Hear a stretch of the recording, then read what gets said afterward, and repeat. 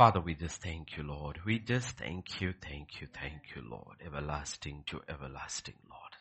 That's who you are, seated on the throne. All-seeing, all-knowing, all-powerful. Thank you, Lord. Even today, even the beginning of this new week, the month, you are there. You have seen the end of the day, the end of the week, the end of the month. You've seen it all. Therefore, our confidence, our trust is in you, Lord. You are the beginning and the end, the Alpha and the Omega, the first and the last. There is none beside thee, Lord. So we surrender this day into thy hands. Everyone, every post, Lord, be with them. Go with them. Go before us, Lord, each one of us. Even now, Lord, as we look into your word, I pray we'll receive strength and courage and boldness and hope and comfort. That's what your word gives, Lord. Thank you, Father. Thank you. Continue to send forth your word and heal your people. In Jesus' name we pray. Amen. Amen. We'll go to Revelation chapter 1 from verse 13 to 15. You're actually looking at words 14 and 15 today. So he turned to hear that voice, look back, and then he sees in the midst of the 7 lampstands one like the Son of Man, clothed with a garment down to the feet and girded about the chest with a golden band. Okay, so please remember Revelation 1:3. It's a revelation. 1 says of Jesus, and 1:3 says, what is that we get when we read the revelation, when we hear the words of this prophecy and keep those things which are written in it, for the time is near. Okay, it's a revelation of Jesus Christ. And the whole Bible is a revelation of Jesus Christ. And specifically coming to this final book, he says, blessed is he first who reads. And that's okay. We understand the fact that majority of, or I don't know whether it is majority, but a huge chunk of the population in the world cannot read. Cannot read. And a huge chunk of the people who can read do not read. Which is true. When you talk to people immediately, the first thing that you know is that they are unread. They are unread. Conversation is something that shows you whether you are read or unread. Okay, it shows you.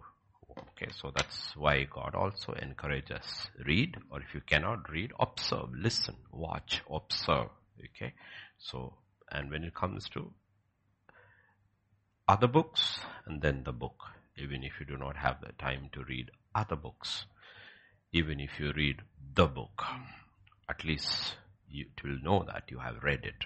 And then it talks about hearing. But ultimately remember, whatever you read should be of one of these two ultimately, about the Creator and His creation. And our interpretation of both can go completely wrong. That's why the final revelation is the revelation of Jesus Christ, the ultimate. And when we come to words 14 and 15, we will see him. Okay? His head and hair. Now, he had heard the voice. He looked around. He saw somebody standing there, midst of 7 lampstands. We saw the lampstands are other churches. Now, we have a depiction of Jesus Christ. His head and hair were white like wool, as white as snow, and his eyes like a flame of fire. His feet were like fine brass, as if refined in a furnace, and his voice as the sound of many waters. This is actually the first time we have a picture of Jesus, which is so different from the picture painted by the suffering Messiah in Isaiah 53, 1-3. We have a picture. In the New Covenant, understand, we have no picture of Jesus Christ. We do not know what he looks like. We don't know whether he's tall, he's short, his hair, his eyes, all are movies made, but we have no clue what he looks like. The only picture we have of Jesus when he walked on earth is a prophetic picture of his suffering, especially his last day on the cross. Who has believed our report, and to whom has the arm of the Lord been revealed? For he shall grow up before him as a tender plant, as a root out of dry ground. He has no form or comeliness, and when we see him, there is no beauty that we should desire him. He is despised and rejected by man, by men, a man of sorrows and acquainted with grief. And we hid, as it were, our faces from him. He was despised and we did not esteem him. This is the only picture other than the revelation of some pictures in little word pictures Daniel gives us. This is the first picture we have of Jesus Christ. But again, remember, even that picture in Revelation 14 and 15 is also more symbolic. Okay, there are symbols that are being used to describe the eternal God to mortal man. We need to understand why it is so difficult to describe God, because the Bible says in the book of Romans, the whole of creation is displaying the glory of God. So the whole creation, seen and unseen, is just a minute depiction of who he is. So we cannot actually have a picture of God. Cannot. And even if we see him, we will not be able to comprehend him. Will not be able to comprehend him. And here we have a picture, Jesus, in symbols to describe his glory. And if you look at that, Apostle John will use the word like, like there. His head and his hair were white like. He will use it 5 times. And the word as, okay, as white as, okay, like and as, okay, describing, meaning this is not who he is, but this is the closest in human comprehension I can compare. It's all I come now. Like when we talk about wise as Solomon. When we talk about righteousness, the 3 people God talk about, even Noah, Daniel, and Job, when it talks about righteous as this. So these are comparisons which is being used. So that's how it is being. So we can never literally paint a picture of God. We can only use symbols to describe him. Though he is unchanging. See, it's usually easier to depict a picture of something or somebody who is unchanging. Because for us, from our babyhood to our old age, we are changing. So the pictures we put across, like, my kids know from the time they were born and brought out, all the way to the eldest daughter's yesterday's picture, there is a whole picture and you look at them changing. God is unchanging. Yet we cannot have in this thing. So that's why we need to understand about him. And so the first thing that is described is his voice as loud as a trumpet, and then again his voice as the sound of many waters. So 2 different aspects of his voice. One, it's loud, and then his voice has the sound of many waters. It is not talking about the loudness of his voice. It is the majesty of his voice. Okay, this is not the same. So we need to understand, because we need to dwell on. Yesterday also somebody wrote to me saying, can you recommend to me something so that I can meditate upon the majesty of God? On the majesty of God. I would say the book of Revelation. This is the majesty, because we can understand God only through Jesus. He is the exact representation of God. So here, the first thing after the voice, what is mentioned is head and hair were white like wool. In Daniel chapter 7, it is describing God the Father. Yeah? No, Daniel chapter 7 and verse 9. I watched till the thrones were put in place and the Ancient of Days was seated. His garment was white as snow, and the hair of his head was like pure wool, and his throne was a fiery flame, its wheels a burning fire. Okay, these are all symbols. This is God, the Father, the Ancient of Days. Okay, these are all terms that is used to signify to us who's caught in time that God is everlasting to everlasting. So two words are used in our vocabulary. This is a very absolutely biblical term which you will never find anywhere. This term, Ancient of Days. One is ancient, the other is days. Both symbolic of time. Ancient of Days. Because this is what is his hair of his head was like pure wool. Okay. Now that term is being applied to Jesus. What is about the Father is about Jesus. Okay. Well, if you look at that words, if you go back, here it is white like wool, white as snow. If you go back to 7:9, Daniel 7:9, what we see there, the first thing it is talking about is the hair of his head was like pure wool. So there is a word over there called pure. So it's depicting we don't even, I heard about husband calling out to his wife because it had snowed and there were birds outside. So he asked his wife to throw some popcorn out for the birds. And then he called her and he's saying, "Did you look at the popcorn? It's looking yellow in the snow." Now the popcorn is usually white, but in contrasting it to the snow, what does white look like? Yellow.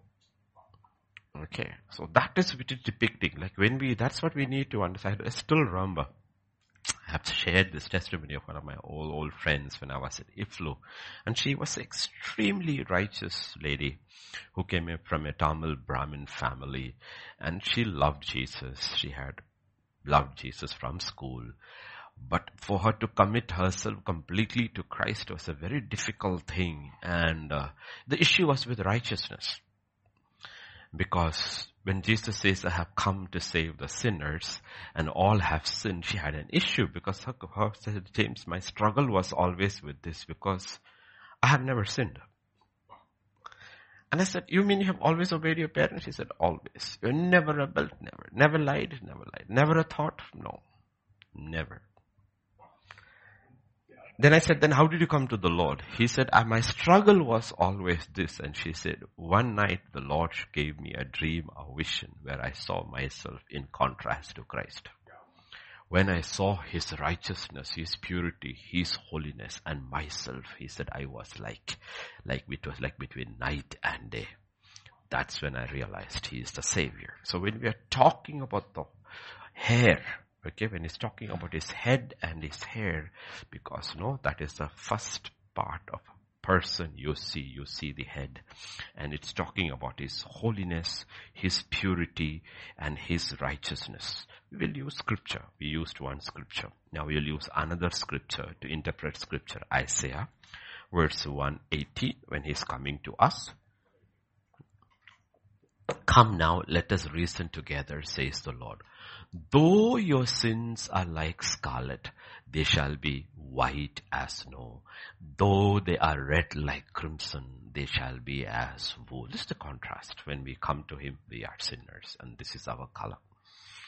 And God says, even though they are like that, deserving of judgment, when I have cleansed you and imputed you with my righteousness, this is how you will look. White as snow, and they shall be like wool. So we need to understand, when it is describing God's head and his hair, what is it talking about? It is talking about his holiness, his purity, his righteousness. And when we come to Mark chapter 9 and verse 2 to 3, if I'm right.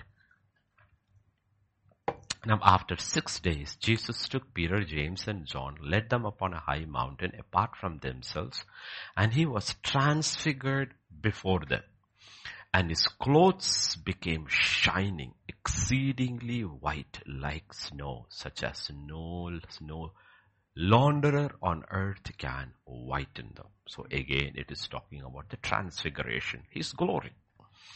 Okay, white, exceedingly white like snow. Now we need to understand, this is not talking, Pastor Vijay has been, most of us sitting here incidentally has been in snowy places, no? Snow is one thing, but when the sun falls on the snow, you need to wear goggles. Otherwise it will burn your eyes. It's blazing white. It's a different white altogether. Okay. It is not like a mirror. See, the mirror when it's reflecting is different. The sun in its glory falling upon the snow is different. That's what he's talking about. He is shining white. Okay. Shining glorious white. Okay. Also that whiteness, like we saw, is representing what we call antiquity. Ancient of days, everlasting to everlasting. Okay, go to Proverbs 16 and verse 31. The silver-haired head is a crown of glory, if it is found in the way of righteousness, because everybody's hair will ultimately become silver. That doesn't become glory. If that person has been walking in the way of righteousness, that hair is a crown of glory. So it is also talking about righteousness and glory and age and wisdom. All these things are represented that by that one line, okay, his head and his hair, okay. Like I said, it is not a dull white. It is a glowing, blazing white.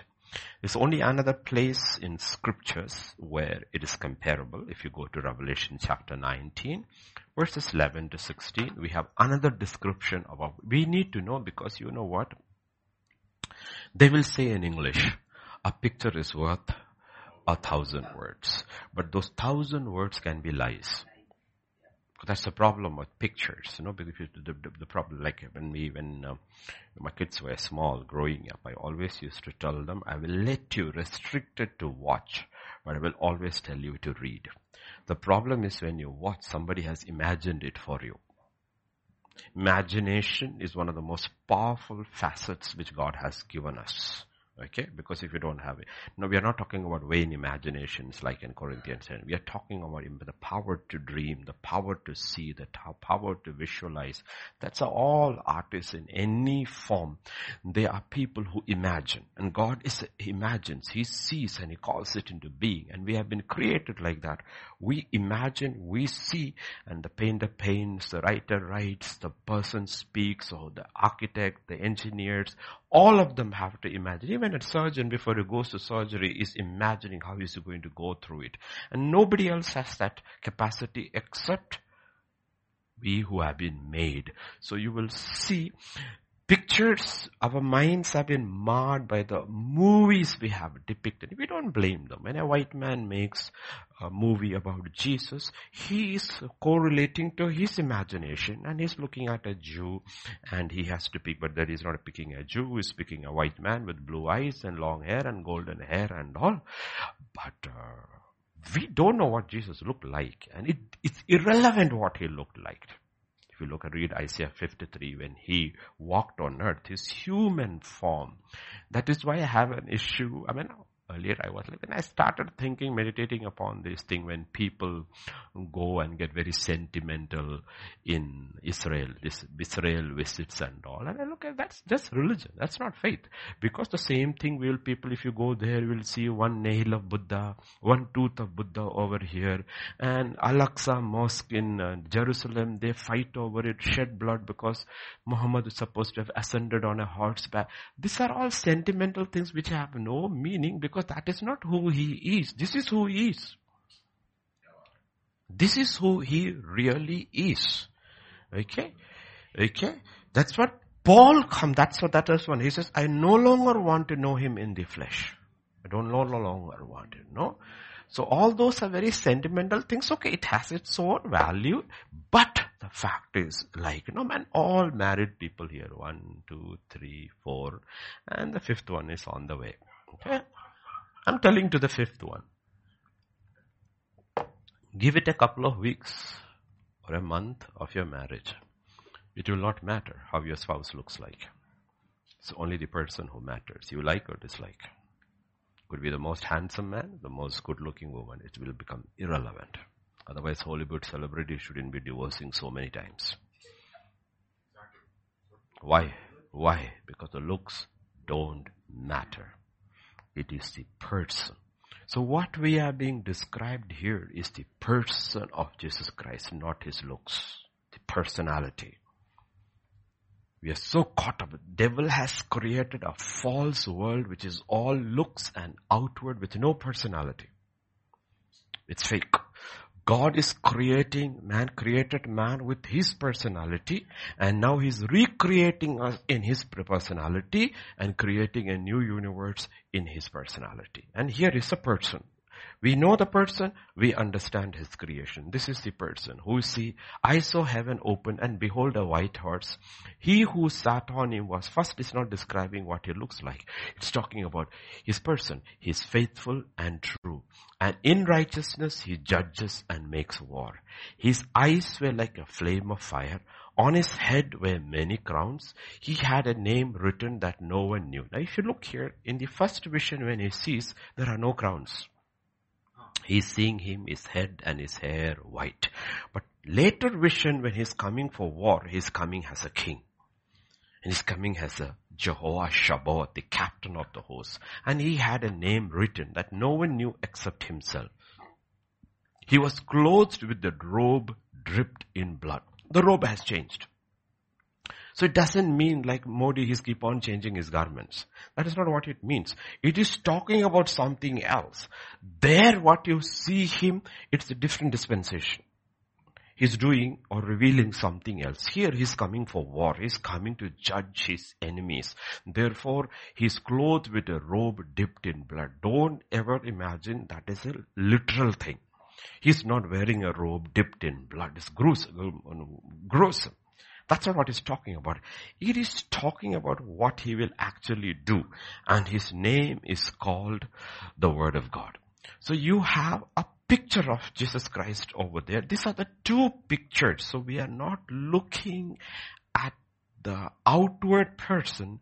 We are being it's a revelation of Jesus Christ and his personality. Personality. It is the personality of Jesus Christ that is being revealed over here. If you want to go further down, it talks about the armies in heaven. They are also, and out of his mouth goes a sharp sword. With it he should strike the nations, and he himself will rule them with a rod of iron. He himself treads the winepress of the fierceness and the wrath of Almighty God. And he has on his robe and on his thigh a name written, King of Kings and Lord of Lords. This is the actual picture of Jesus Christ. But this is describing him as a person. And please remember, this revelation is being given to the last surviving apostle when the church is going through an incredibly difficult phase, unbelievable persecution under the Roman reign. And when you go through like that, usually you feel God is so far away and God is not in control, and the enemy seems to be like trampling over God's people. And the apostle is given the vision and told it to write and send it to the churches so that they will know it doesn't matter what you feel, God is in control. But everything is moving in his timeline. His control of all events, and what is seen, what is revealed is the what you call the glory of Jesus Christ. So there is our great man, Apostle John, the last surviving apostle, in a little rocky island called Patmos, probably in a cave. They say if you go on a tourist visit to Patmos, the guide will take you and say, this is the little cave in which he lived, and this is where he saw the vision. Okay, overlooking the Aegean Sea. There he is. Okay, and now you need to see the difference. God doesn't speak the same way to all his servants.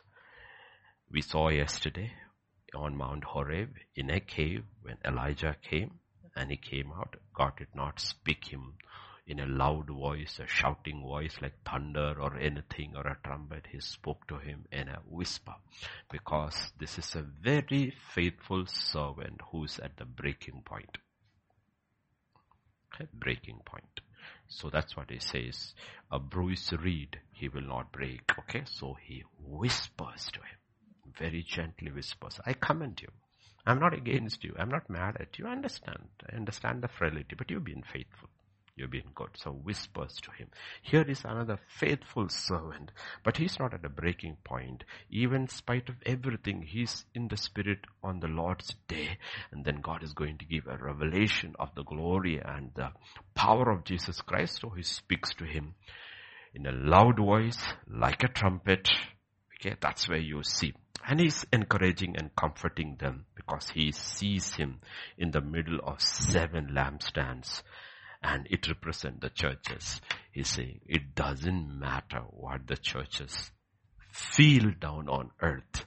I'm always in their midst.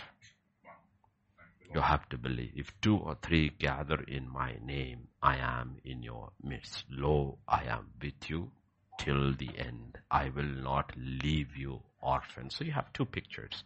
One, the picture of the Holy Spirit in control with God's children in the church always, and in heaven, Jesus in the midst of the churches.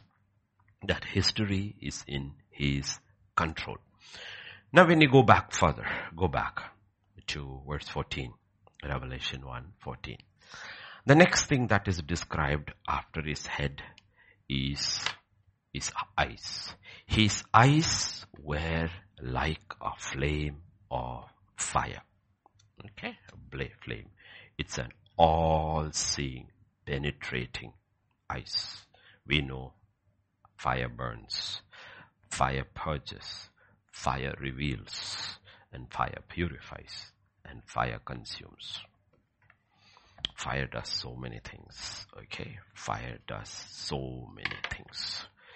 And that's where we see his eyes. In Hebrews chapter 4 and verse 13, it talks about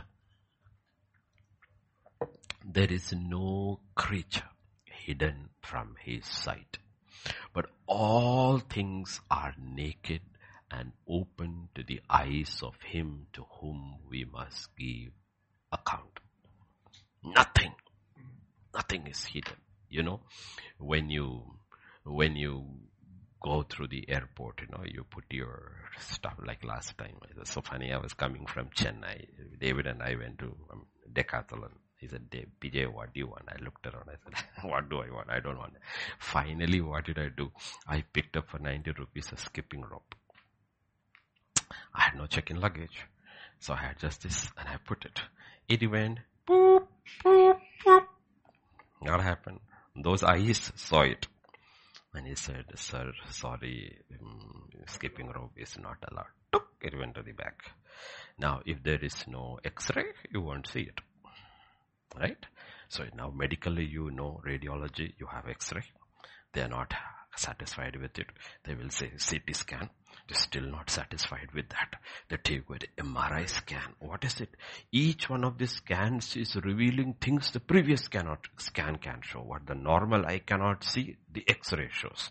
What the X-ray cannot see, CT scan shows. What CT scan, MRI scans goes. And what none of these things can see, God sees. Everything.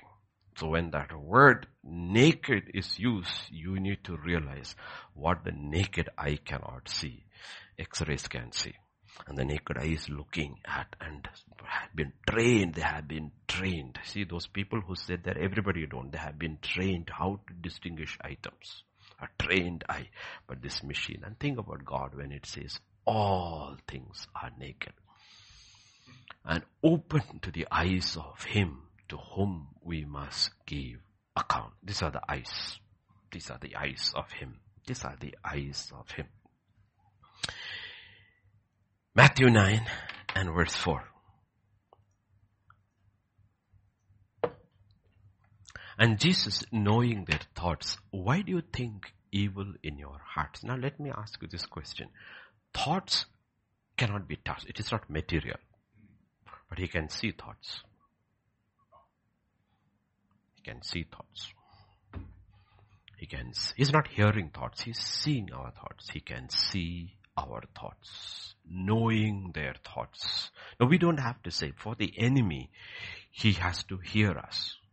He cannot see our thoughts. He can put a thought in our head and make us think, and then he can assume we gone that route, but he cannot read our thoughts. He does not have that capacity, but God can see our thoughts. Even before we say, he can see our thought.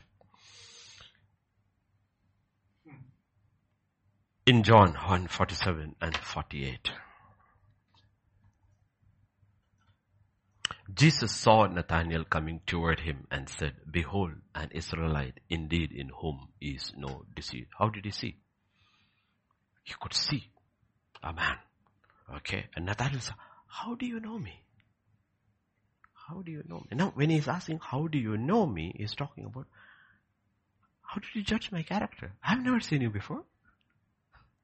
I've never seen you before. I don't remember ever meeting you or talking to you. But how did you make a judgment about me? And Jesus said, "Before Philip called you, when you were under the fig tree, I saw you. I saw you." Okay? And I saw you. And I saw you right through. And I said, you know what? This man speaks what is in his heart. And there is no deceit in it. There's nothing fake about this guy. Okay, and you know the same thing would happen when Jesus and the two angels comes to Abraham's house and they eat and everything. And then when he talks about Sarah having a baby, the Bible says Sarah laughed. And Jesus said, "Why did Sarah laugh?" She said, "I didn't." He said, "You did. You did. I heard." I mean, so that's what we need to realize. That's why it's a very sobering thing that, like, connected with Sarah. That when we are in church and when the message is going on, and even though everybody sits quietly, God is able to see every individual's reaction in their mind and their heart, their response to the word. He's able to see. He sees it. It's a very sobering thought. He sees our responses and he sees where there is faith and where there is no faith. Those who believe and those who don't believe. Those who scoff, those who don't. He's able to see it all. Nothing escapes his eyes. That's what's being described over there. You know, in Luke 22 and verse 61. And the Lord turned and looked at Peter. Then Peter remembered the word of the Lord, how he had said to him, "Before the rooster crows, you will deny me 3 times. And Peter went out and wept bitterly. He didn't say a word. He just looked at him. Looked at him. Okay. Our lies. Okay. Our hypocrisy, our truth, our deceit, our everything. He sees it all and he still loves us. That's the point. That's the point. He still loves us. We can't. We see someone, we get upset and this thing. That is what it means to have the heart of God. To have the heart of God is to be able to love people in spite, because, you know, for us, especially like us, we are shepherds, and because we are shepherds, we are privy to a lot of personal information of the sheep, which other people, sometimes their own spouses, their own children, their own parents do not know. We know. And how to be able to love them through it all. It's interesting, like, you know, the last week, I mean, it's not flattering. I mean, sometimes it's comforting for you also personally, like Abel and Priyanka they came and they're sitting. And Abel wanted me to talk to the pastor of the church, which they are going to on AD's pastor. I said, "Oh, I have heard about him. He's a good guy," I said. So he connected and the pastor. So I just talked to him for 2 minutes and said, "Yeah, these are good kids, been there as children, taken care of them, married children, and they're very talented."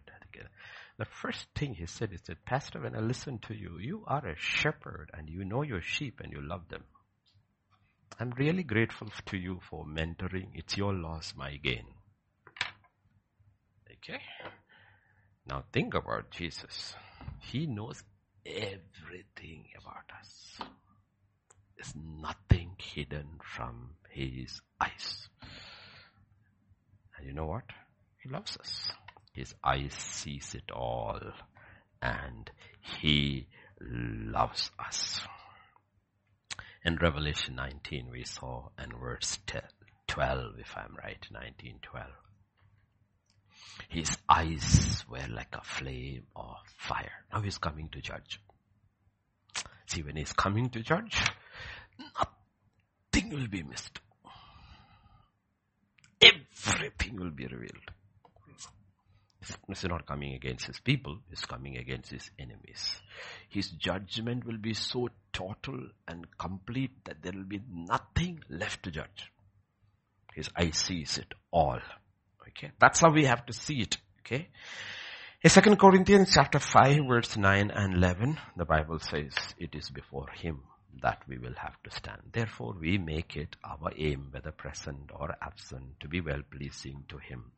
For we must all appear before the judgment seat of Christ, that each one may receive the things done in the body according to what he has done, whether good or bad.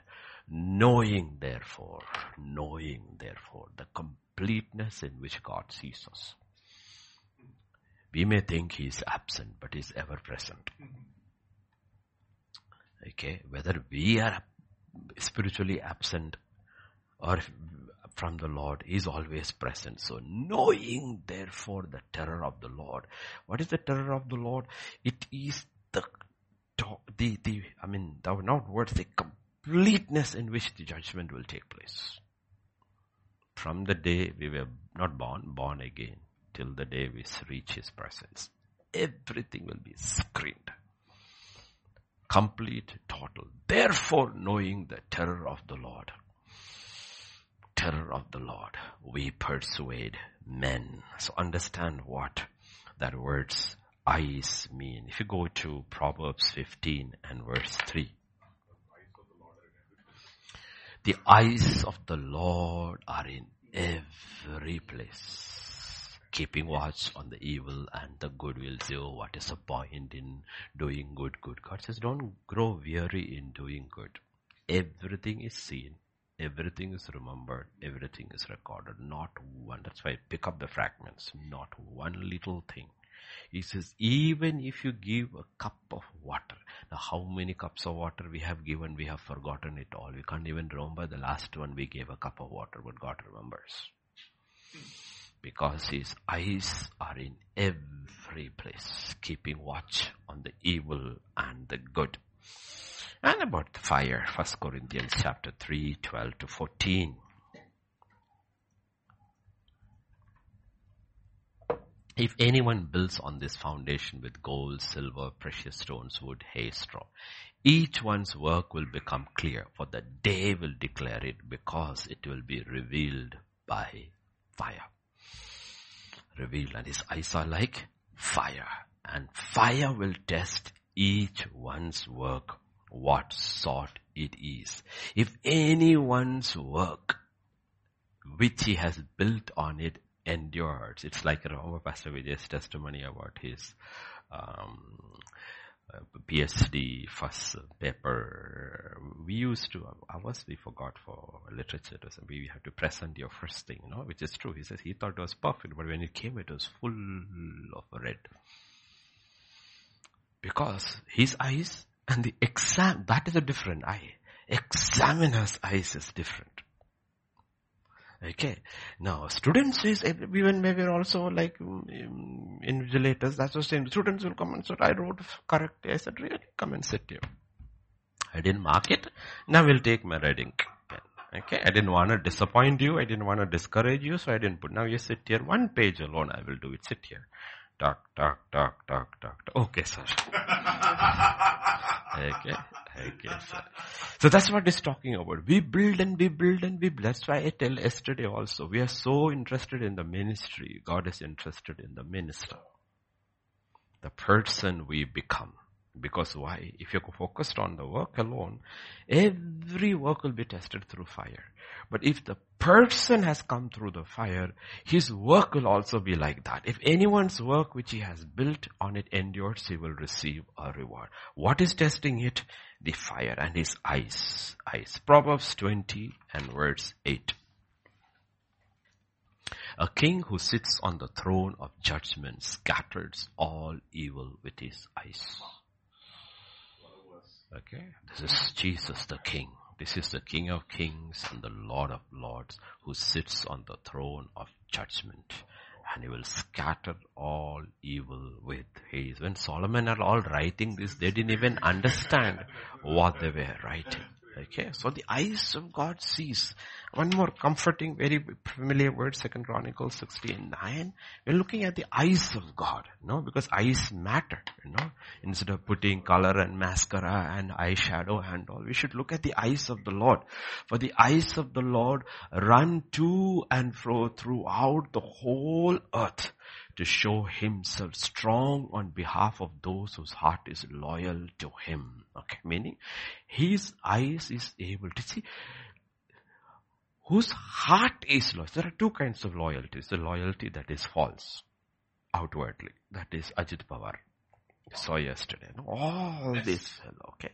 I mean, we should put our heads down in shame because just some weeks back, the Prime Minister was in rallies talking about the corruption of NCP and Ajit Pawar, this many crores, and he says to deal against corruption, Modi. And then everybody has been taken into his party. His party is now full of every corrupt person in every other party they have taken. How they will talk and how they will do things, but God's loyalty outwardly, and there is loyalty inward. The inward loyalty is what God is looking for. Okay. So when Elijah buckles under pressure and runs, he's not disloyal. He's still loyal. Okay, still. And that's why we have used this term so many times. So many people in the Bible says, I have sinned. But only one man we know who is forgiven. Because God is looking at his heart and says, you know what? He's loyal. And he means what he says. And his eye is able to see that. Which we will not. We will look at this, this fellow, look at him, murderer, liar, cheat, adulterer, throw him out. God says, no, you don't know him. You don't know him. Your judgment is wrong. That kid is loyal.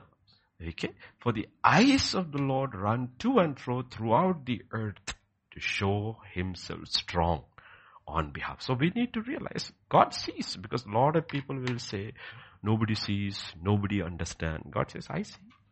I see.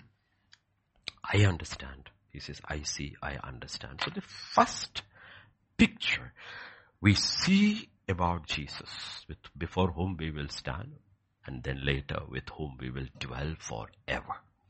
His head and his hair is white as wool. Ancient of days, the glory, the purity, the holiness, the righteousness. And he says, this is how I want you to be. The next thing we see is his eyes. It is a progression. First we have seen the holiness of God, and then the eyes. He says, if you are able to live before my eyes, this is how you will become. The only way you can become like me, that you learn to live before my eyes. That's what he is telling Abraham in Genesis 17 verse 1. Walk before me. That's the only way. If you're walking before somebody, what does it mean? Abraham was 99 years old. Okay. And the Lord appeared to him, Abraham, and said, I am Almighty God. Walk. When you're walking before somebody, it means that person who's behind you, his eyes are on you. That's what it means. That's the only way you can live. And it's a fearful thing. But we have to learn to walk before him without fearing. That he is not coming here to judge me. He's not judging in the sense of condemning me. He's coming here to help me. See that he will be able to see. That is our basic issue is with submission. We saw yesterday man's basic submission. What is basically submission? Submission is basically being open to somebody else's judgment and correction. And Cain refuses. Where is your brother? I'm my brother's keeper. And he walks away from the presence of God. Hagar has an issue with submission. If she had not despised, that means she is unsubmissive, Sarah would not be harsh. And when Sarah is harsh, she flees away from the presence of God. Cain goes away from the presence of God. So that's what God is talking about. Okay. Submission basically means I am willing to receive somebody else's judgment upon my life. Somebody that has been placed above me. Man, Christ has been placed above every man.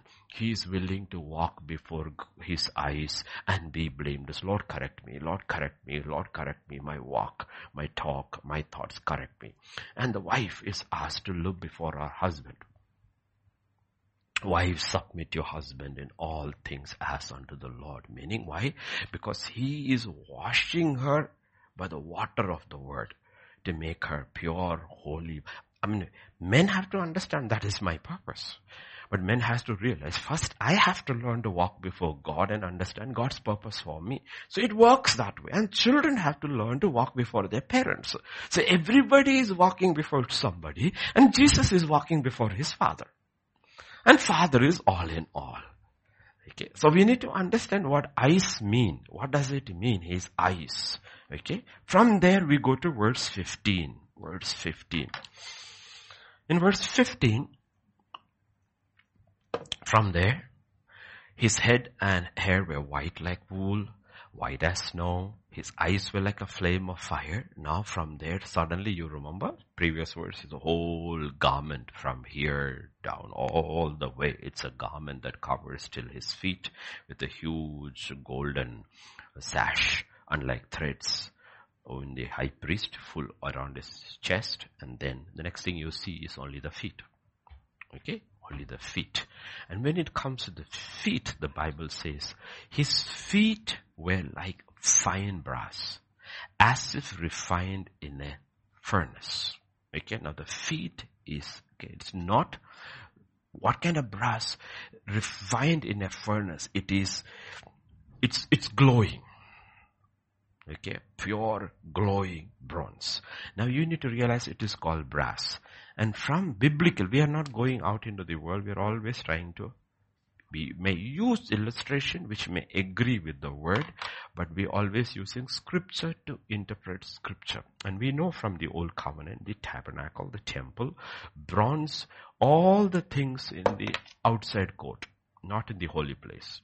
Because by the time you have crossed from here to there, the metal changes. Metal changes. Well, when it comes to the carnal man, when you come from top to bottom in time, the metal changes. So we are not getting better. We look at technology, we look at our creations, and we think civilization is getting better. No, it's not getting better. It's getting worse. Because it was as gold, and it becomes silver, it becomes brass, and becomes iron and clay. It's not getting better. It is getting worse. It is getting worse and worse and worse. It's talking about character. But when it comes to God's temple, his people, you will realize what happens is outer courts is all got to do with judgment. Everything has got to do with judgment. The sacrifices, the labor, everything is brass. Everything is brass. Okay? So you see his feet. Now, his feet, you have to realize there are two applications over here. Okay? Feet represents two things. One, it represents judgment. The other represents authority. Feet. Both. Okay. So personally, when you are talking about the feet of Jesus Christ, when we see the feet of Jesus Christ in heaven, you realize this is the feet of him who, if we want to give you Hebrews chapter 4 and verse 15. 4. We do not have a high priest who cannot sympathize with our weaknesses, but was in all points tempted as we are, yet without sin. What does it mean? He brought every sin under judgment in his life. Sin never ever ruled over him in any aspect. Okay? Feet is judgment. So he first judged himself. He prevailed over every sin. He was tempted at all points, but he learned to bring every sin under his feet. Therefore, he was without sin. For there is sin, and second, there is the tempter. So you will see that he brought every power of darkness under his feet. Okay, there is the tempter and there is sin. So you look at his feet, you will see that's what he says, behold, I give you power over all the power of the enemy in Luke 10:19. You shall trample. Okay, that's with your feet. He's not saying you shall cut with your hand. He says you shall trample. So feet. So when you look at Jesus, there are two things he actually does in his life. He tramples sin and he tramples the powers of darkness. And he says ultimately, the God of peace shall soon crush Satan under your feet. So it talks about, you see, our authority in the kingdom of God, in God's sight, is proportional to our judgment. Authority. Not before man. That can be a gift also. You see somebody wave a hand, 10 people fall. You will think he's a man with great authority. No, he had a gift, which is a power. We are not talking about that. We are talking about a person who has authority to speak to God. Speak to God. So you will see the progression in Moses' life. Moses is able to speak to God. God is able to speak to him face to face because he has trampled over the sin in his life. And therefore he is able to speak to God. And Jesus was the only man who trampled every sin and every temptation. Therefore he says, my Father always hears me. I have authority to speak to him. That is what is represented by the feet. It is judgment and it authority. Okay. Heaven is his throne, earth is his footstool. Okay, understand, feet. And ultimately what he will do, he will trample out all rebellion. There are two parts of his ministry. Simultaneously he is doing two things, okay? Both are with are. First, through the cross, he is reconciling all of creation that can be reconciled. And second, with his feet, he will trample out all rebellion till the end. Both are happening. Reconciliation is taking place on one side, that through the cross.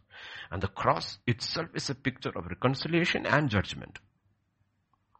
On the cross, God judged sin.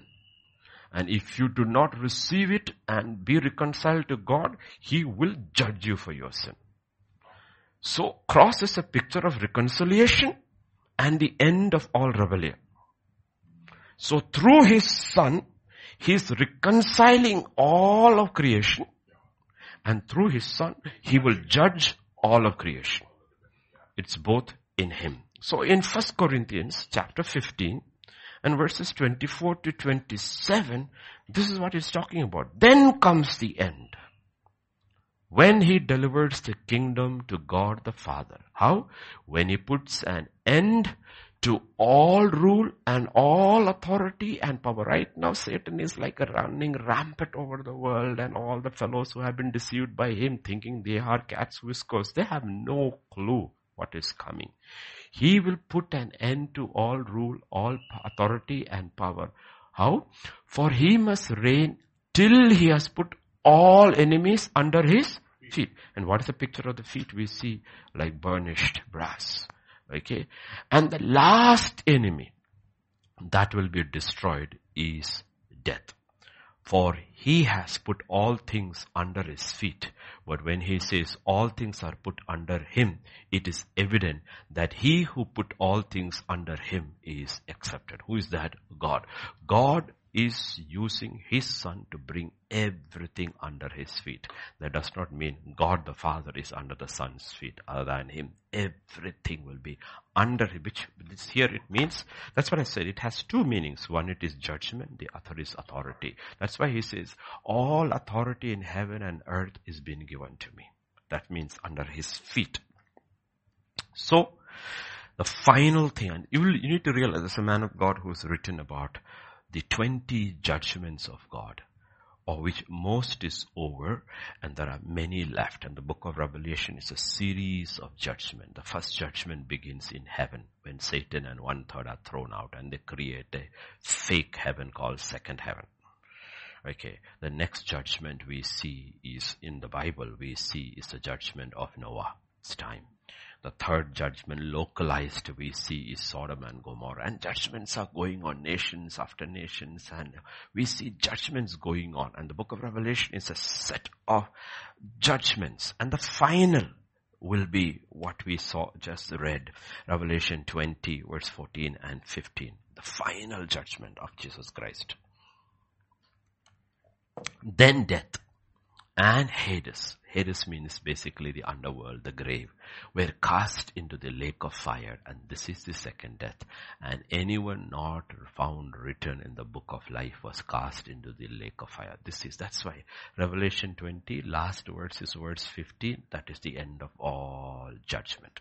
And when Revelation 21 begins, it's a new heavens and a new judgment is over. So it is in many, many phases. Until he brings everything under his feet, he has to reign. And the last enemy is death. And you see the judgment of death. And the place where the dead go. Both are thrown. Please remember, everything is spiritual. That's why the Bible says the things, we saw that yesterday, the things that we see are not real. They're temporary. What we do not see as real. See, for us, death, we do not see. But death is real. It's a spirit. It's a spirit that swallows. Grave is a spirit that swallows, because you need to realize, if death is not a spirit, how does it take a soul? Because the soul is a spirit. Soul is not a body. The body goes to the grave, rots and goes. What happens to the soul? How can it be dead? So a spirit is catching a spirit. So death is a spirit. Hades is also a spiritual place. Until we reach over there, like the best example we can do is when you go to these places and you put on that whole thing, goggles, and see a 4D thing. When you see the 4D thing or a 3D movie, it looks so real, but when you take it off, there is nothing there. But when it was there, it was absolutely real, though you couldn't touch it. Okay. And yet, in some of these 4D things, they will put you, I remember which place, I think it was in Singapore, where you have this Western, and you had these guns, and you could try to shoot, and it is as if actually you're shooting, and you can see your target this thing. But when it's taken out there is no horse, you're sitting on a horse, which is going on horse mini, plastic one. But it looked so real. Virtual reality. But when we reach there, we will realize virtual reality was actually real. It was real. So this is real. So this is the last enemy which will be brought under his feet. But now, going to 1 Peter chapter 4:7. We need to understand 1 Peter 4:7. Because feet, like I said,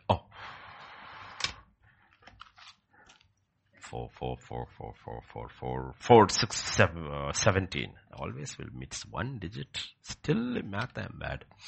For time has come for judgment to begin at the house of God. And if it begins with us first, what will be the end of those who do not obey the gospel of God? So you need to realize, constantly, we are the house of God. Constantly, God is judging us. God is constantly judging us. In a way, that's why Esther, go back there to Deuteronomy chapter 8 and verse 1 to 5. Okay. Every commandment which I command you today, you must be careful to observe, that you may live and multiply. Go in and possess the land of which the Lord swore to your father. You shall remember that the Lord your God led you all the way these 40 years in the wilderness. First thing we need to realize is, see this entire earth as a wilderness for us. This is not our home. Learn from Abraham, Isaac, and Jacob symbolically what it means. They lived in tents, meaning this is not our home. This is a wilderness. And in the wilderness, he will lead you. He will humble you. He will test you to know what was in your heart, whether you would keep his commandments or not. He humbled you, allowed you to hunger, fed you with manna, which you did not know, nor your fathers know, that he might make you know that man shall not live by bread alone, but man lives by every word that proceeds from the mouth of the Lord. Your garments did not wear out on you, nor did your foot swell. These 40 years, you should know. This is the fifth. What is he doing over there? You should know in your heart.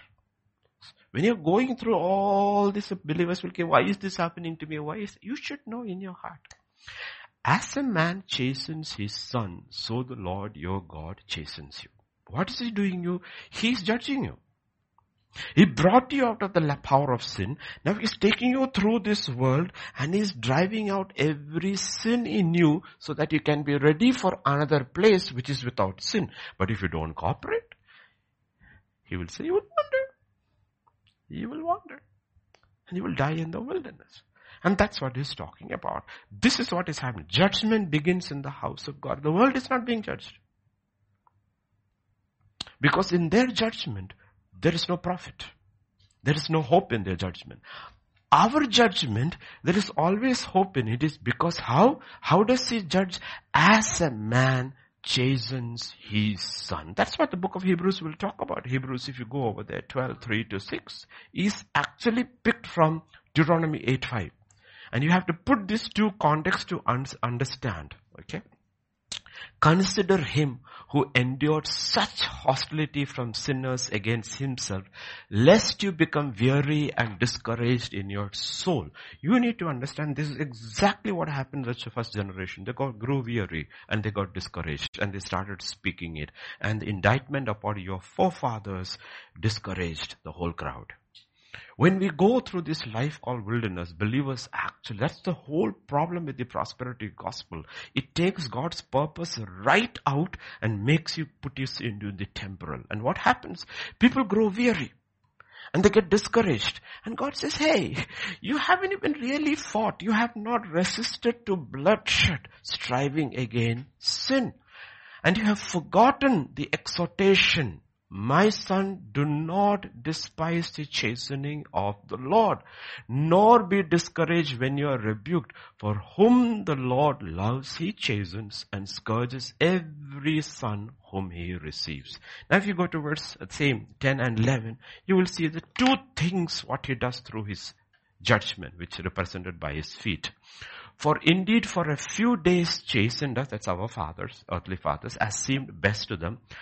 But he for our profit, that we may be partakers of his holiness. First, his holiness. Second, no chastening seems to be joyful for the present, but painful. Nevertheless, afterwards, it yields a peaceable fruit of righteousness to those who have been trained. So two things. One is holiness. Other is righteousness. That is what is shown by his head. And that is the result of his feet. That's the only things we see. After the rest is covered by a robe. We see his head. His head was white and his hair was white as snow. His purity. Where does his purity come from? From his holiness and his righteousness is his purity comes. Where will our purity come from? When we are partakers of his holiness and his righteousness. How? When we come under his feet. When we come under our feet. Those who have been trained, his judgment. So we should always be open. Lord, I receive your judgments. Lord, I receive your judgments because I know as a father. Our fathers made mistakes. They did best as they seem. Sometimes they were mad at us. Sometimes they were taking it out on us. But you do not do that. Every judgment of yours is perfect. That's how we have to see it, okay? That is why we have to endure. This word called endured. Hebrews 10:35-39. 39. Therefore do not cast away your confidence, which has great reward, for you have need of endurance, so that after you have done the will of God. This is the will of God, your sanctification. You may receive the promise. For a little while, and he who is coming will not tarry. He will not tarry, and the just shall live by faith. If anyone draws back, my soul shall not have pleasure. And we are not, meaning you can draw back from the judgments of God all the way to perdition. Perdition is also judgment, but it's a negative judgment. Judgment, there is positive, which makes you better. Okay, that is why the old English term for a prison was penitentiary. Penitentiary. You know what? What is penitence? You're doing penance. You're repenting. It was not a place of incarceration so that you will never come out. No. It was a place where you repent and come back as a different person and you could be integrated back into the society. So judgments have to be seen differently. There is a judgment that leads to penitence, penance, purification, or it will lead you to perdition.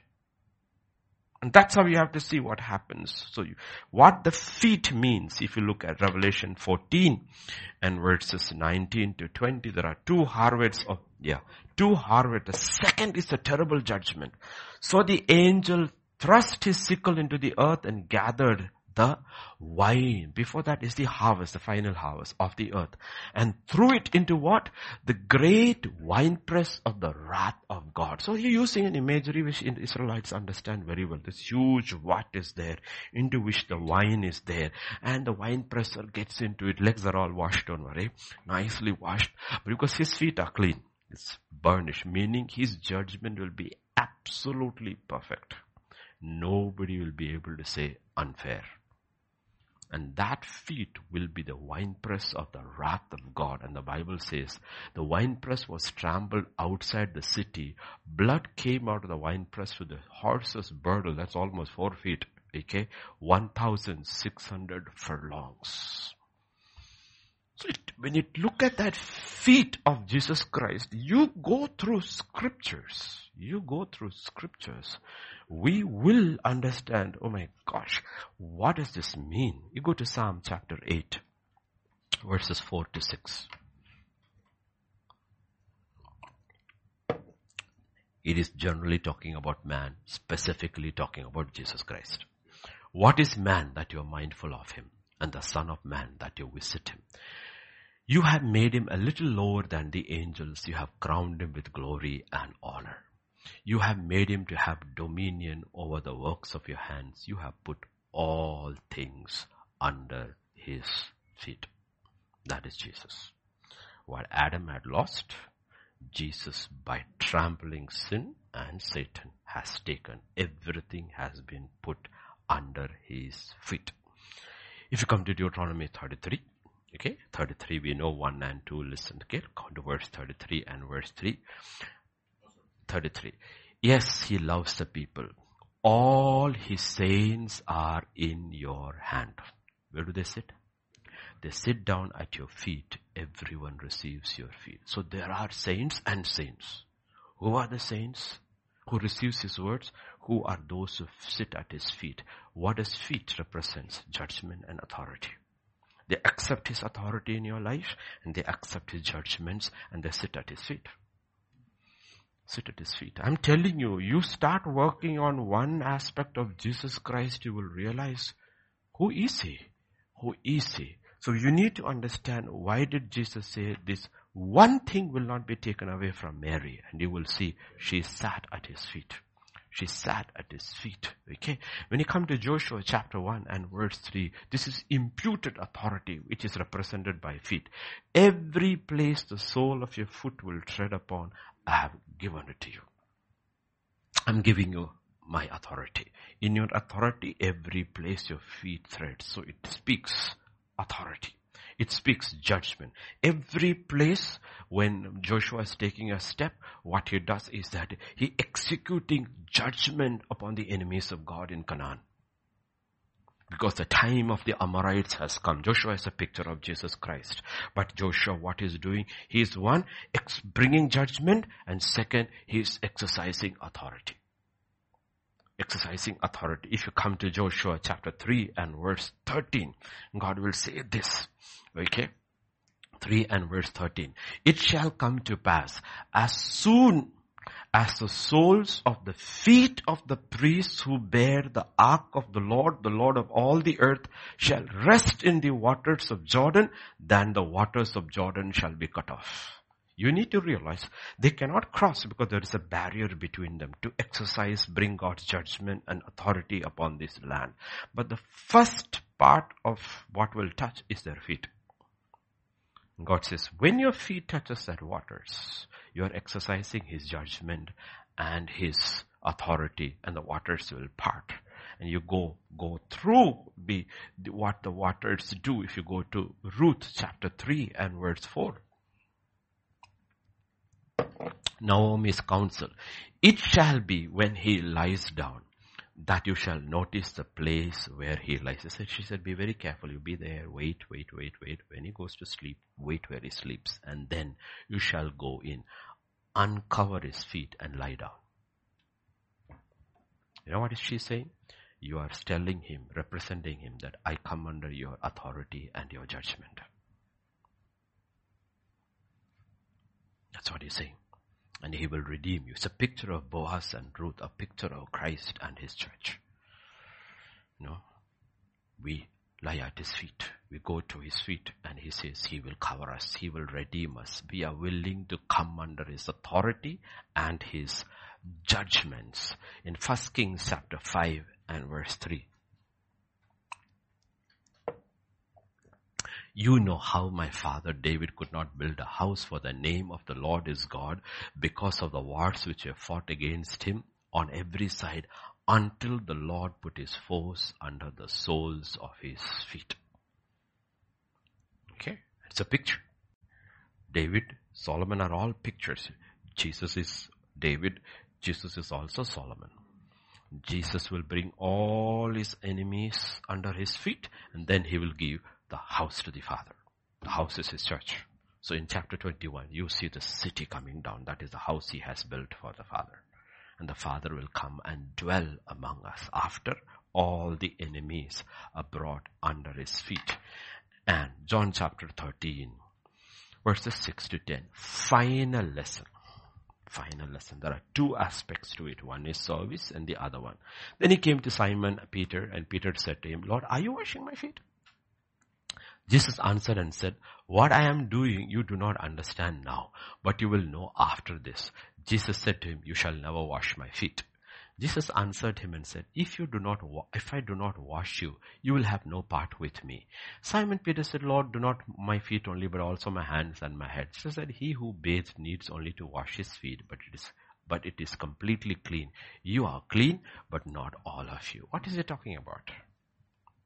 He says, if we do not allow the word of God to continuously cleanse our feet, our judgments will be wrong. Our judgments will be wrong. Our authority will be false. We have to allow God to the word of God to consistently cleanse us. Because why? We have been called to exercise judgment. He who judges himself will not be. But how do you judge yourself if your feet is not clean? Because your feet represents your spiritual part. That brings the judgment. So he says, if your eye is dark, another place is called, if your eye is dark, then everything you see is dark. Okay, in the same way, your feet. So we need to understand what God is actually talking about here. That one vision of Jesus Christ. His head, and then you see his feet. And then you come to verse 15, the final one for today. Let's finish with that. Okay? And his voice as the sound of many waters. Okay? These are all describing the Creator's facets of his character through his creation. Okay? So you will see in all pagan cultures, from Greek to India, all this various manifestation of nature is made it into a god. You have lightning, you have thunder, all are gods, like the fire, sky, everything is into a god. And in some of them were genuine, not all of them, okay? But they were looking at this and they considered, but ultimately these are only manifestations of who he is. So here his voice is called the sound of many waters. Earlier it is like a loud trumpet. Okay? So this is not talking about loudness. It is talking about majesty. Honestly, I'm telling you, for all that we can see in our earth, not the universe. The universe we have to look like this, so we don't really see on earth. The most majestic of his creation are the oceans. It's unbelievable. Then nothing, no mountain, nothing can compare with the oceans. And 2/3 of the earth is water. You see, I still can never forget my first sight of the ocean when I was 5 years old. My heart almost dropped. It was like unbelievable to see. Think about the ocean. Think when you stand next to the sea, fair weather, the sound is something else. Unceasing sound of the waters. The wind starts. The sound changes. The wind becomes stronger. The roar of the ocean. Okay, there's nothing more majestic, honestly, nothing more majestic than the sound of the waters. It is absolutely majestic. It's also a picture of his judgment. If you have doubts, read Genesis 1 and 2.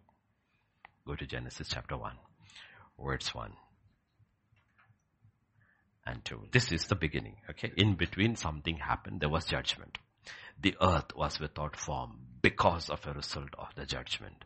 And void, it was empty. And darkness was on the deep. And the Spirit was hovering over the face of the water. There are two things here. One is the Holy Spirit you cannot see. And second, what you can see, the judgment, the waters. It was the voice of his judgment. The voice of his judgment over. That's why when you go to Revelation 21 and verse 1, what do you see? All judgment is over. All judgment is over. Now I saw a new heaven and a new earth, for the first heaven and the first earth had passed away. Also there was no more sea. Meaning, now in eternity, from Revelation 21 onwards, we will never hear the voice of God's judgments. It's over. It's over. Everybody is pure. Everybody is perfect. Judgments are over. There will be healing. There will be consolation and all, comfort, all that, but there are no more judgments. Because everyone has learned to walk in judgment. There will be no need for God to judge anyone. So that's how Genesis 1 begins, with the voice of God, like a mighty waters of judgment. And it ends with that. Judgment is over. Personally applying in Mark chapter 16 and verse 16. 16. He who believes and is baptized will be saved. There should be a sound of waters in our life, which is representing us. I have passed over God's judgment. Now I will never be condemned. I will only be judged for my works, for rewards. I never have to fear because I hear the sound of waters. I hear his voice in the sound of waters because I was one who went into the water and came out of the waters. That sound of judgment will not be there in terms of condemnation. What I will hear that day is a voice of his judgment in terms of rewards, any, much, full or nothing. We will hear. So we will stop there and then we shall go to 16 next week. Not next week, on Friday. So all those GDs who are listening, I forgot to announce, this week we will have Pastors' Conference after a gap of 2 months.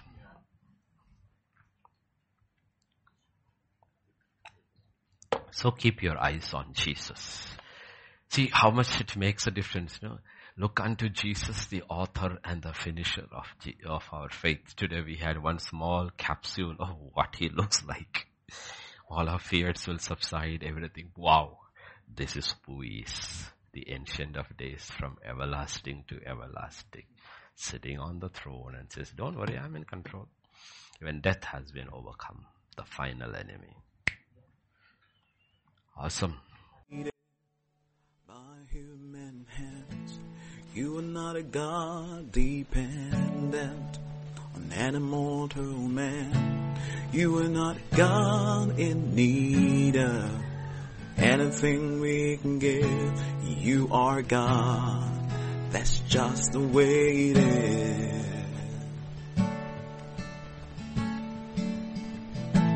You are not a God created by human hands. You are not a God dependent on an immortal man. You are not a God in need of anything we can give. You are God. That's just the way it is.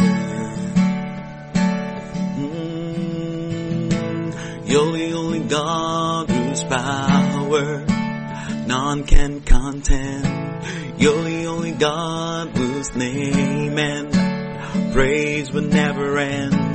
You're the only God who's worthy of everything we can give. By your plans, that's just the way it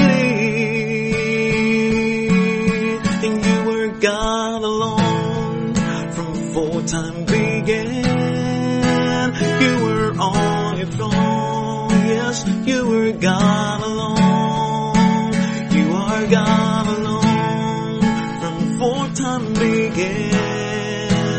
You were on your throne, you were God alone.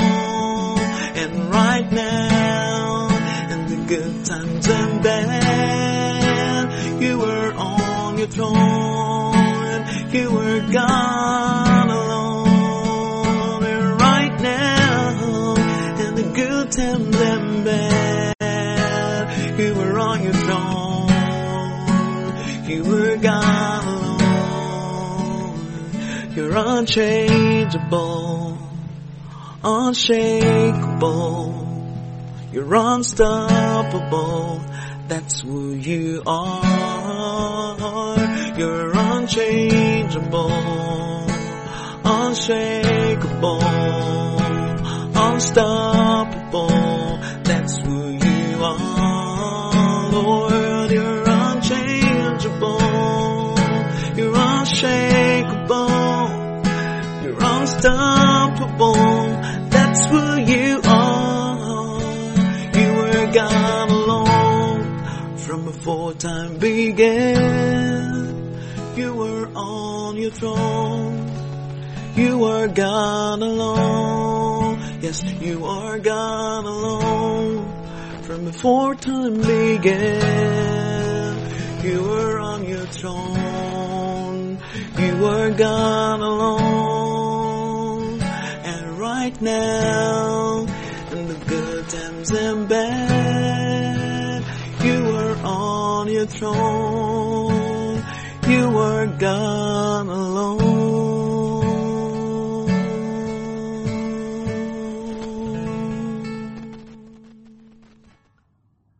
Father, this morning we come to you, Lord.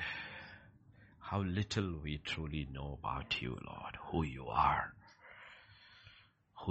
oh God. No wonder, Lord, the saints like David, when they had a glimpse of who you are, wanted to dwell in your house forever, in your presence. And they considered a day in your courts to be worth 1,000 elsewhere. But who can dwell in your presence, O Lord? Who can dwell, Lord? No wonder you told Moses, no man can see me and live. For that is who you are, O Lord. And everything is under your feet, Lord. Help us to believe when we see things happening all around, oh Lord, wicked men and women and dispensation going ahead with their diabolic plans. Help us to know you are in control. In good times and bad times, you alone are God. There is no other God beside thee. They're all pretenders and fakes. And one day, all of them, including the Lucifer, the beast, and the false prophet, and all those who took the mark and served them, will be cast into the lake of fire. While your children who endured and came out through the fire will live with you forever and ever. Help us to see the real picture, Lord. It's not as we see now. In a little while, in a very little while, your word says, I will come. And when you come, it is to judge the earth. Touch your servants everywhere, Lord. They're going through tough days, tough times everywhere. From Ace to Penny to RG to Brad, see everyone, Lord. Tough days. Meg, Sarah. But Lord, I pray they will endure. They will not grow weary. And we are called to endure till the very end. This morning, once again, Lord, week, new month. But the everlasting God who never changes. Lord, I pray you would go with us. Go before your people everywhere, Lord. Touch those who are ill. Heal them, strengthen those who are weak. Protect those who are under attack. Provide for all those who need. For you truly are our everything, Lord. Thank you, Father. Thank you, Lord. Thank you. We thank you, Father. We are your children. And therefore, when we are judged, it is as a father chastens his children. Thank you, thank you, thank you, Lord. Thank you. From everlasting to everlasting, you are on the throne. Thank you, Father. Thank you, Lord. Thank you. Once again, stand in your house and we declare what is true forever. Thine is the kingdom, the power and the glory forever and ever. Amen. Amen.